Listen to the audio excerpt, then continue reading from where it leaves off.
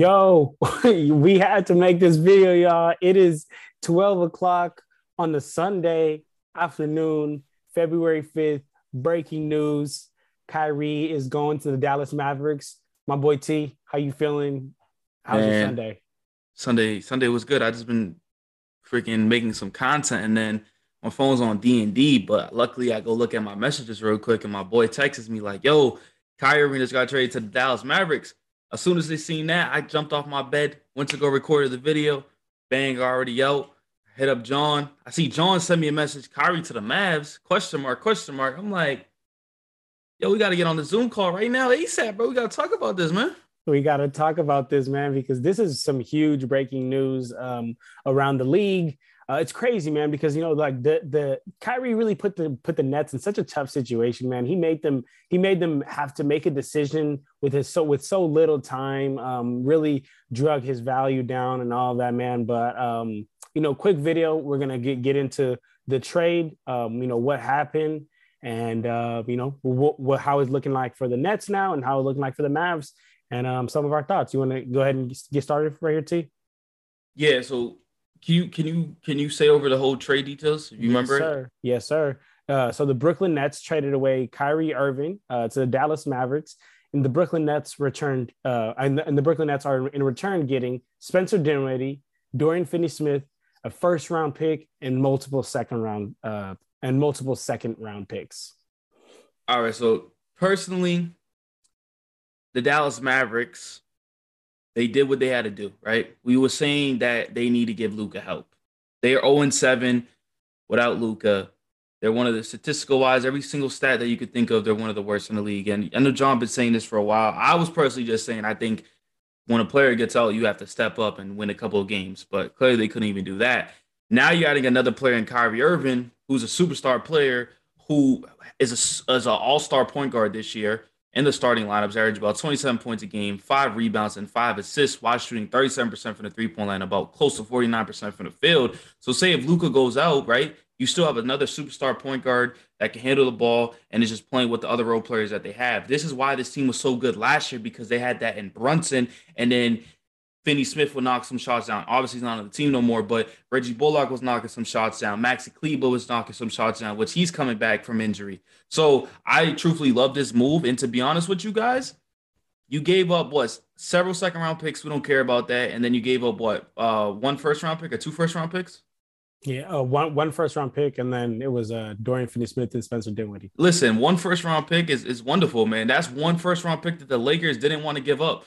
Now look at the Dallas Mavericks. They just got Kyrie Irving. You get what I'm trying to say? Like the Dallas Mavericks are in a position where they know they're very mediocre. They're currently sixth seed in the Western Conference, 28 and 26, 4-6 in their last 10. They're terrible away. They're 9 and 17.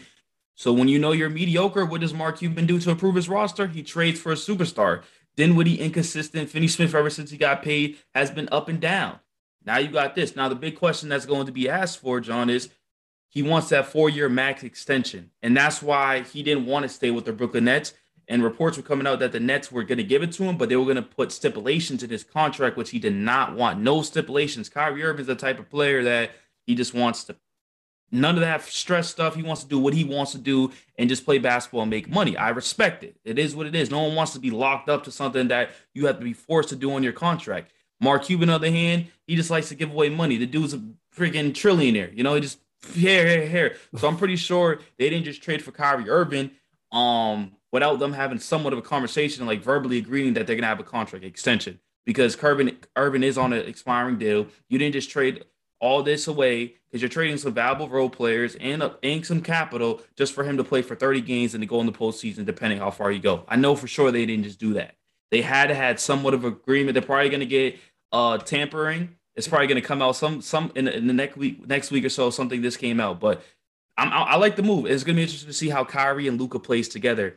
I think you keep the ball in Luka's hand, but that means Kyrie Irving's got to play a lot more off ball, and also the Dallas Mavericks defense is going to be very questionable now, John. Luka doesn't play defense, and Kyrie Irving is not the greatest defender. And you just traded one of your top perimeter wings in Dorian Finney-Smith.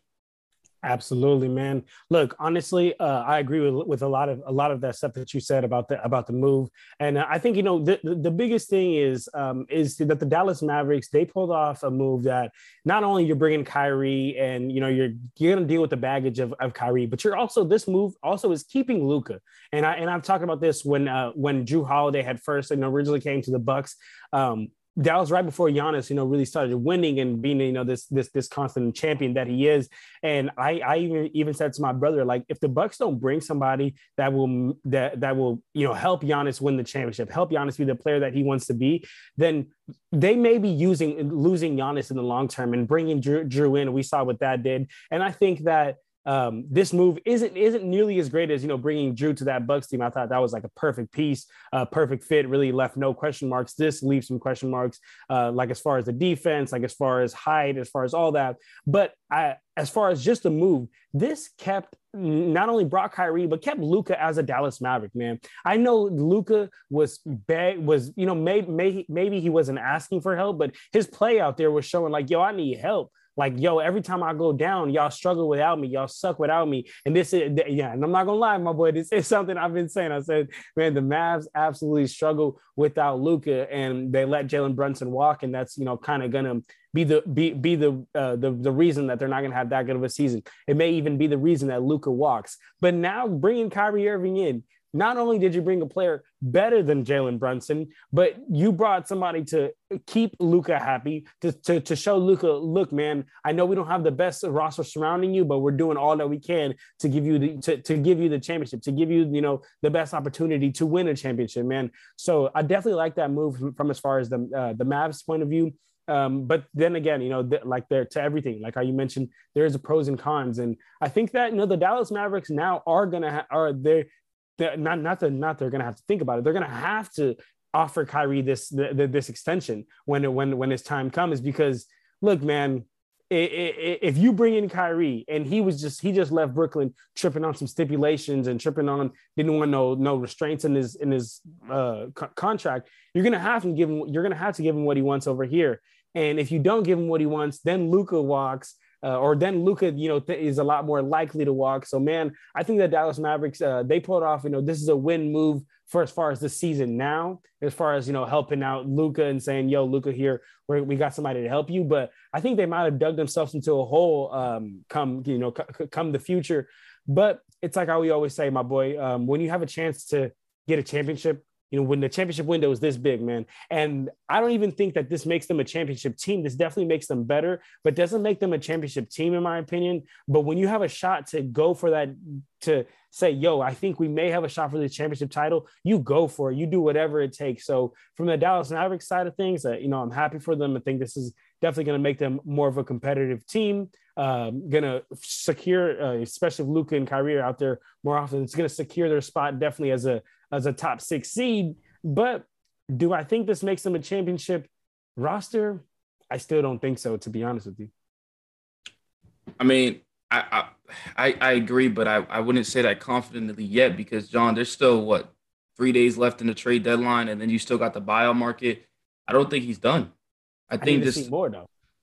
I mean, they're the only team that had made a big move this whole season. So, I mean, I'm not going to be shocked if they continue to do more. Mark Cuban knows I just made it to the Western Conference last season. Now I got to make it to the NBA Finals. So I'm going to do what I got to do to make my superstar player happy and for this roster to improve. But also, just want to talk about the Brooklyn Nets real quick. They're currently 32-20, and we could go further in the video later on in Kevin Durant, because I want to talk about that. What's next for a KD, but also for the future of the Brooklyn Nets, right? I honestly like this move for them. That you get rid of a headache of Kyrie Irving. Spencer Dinwiddie played excellent with the Brooklyn Nets. Let's not forget, he played really, really good over there. You get a young player in Dorian Finney-Smith who's on a reasonable contract, and you still get some draft capital. So this team is still competitive. Even if Kevin Durant comes back, even if Kevin Durant's not traded, this team could still compete. I don't care what anybody says. The Eastern Conference, now I don't see them going anywhere in the postseason, but I still think they're a playoff team, and I still think they are still going to be a team that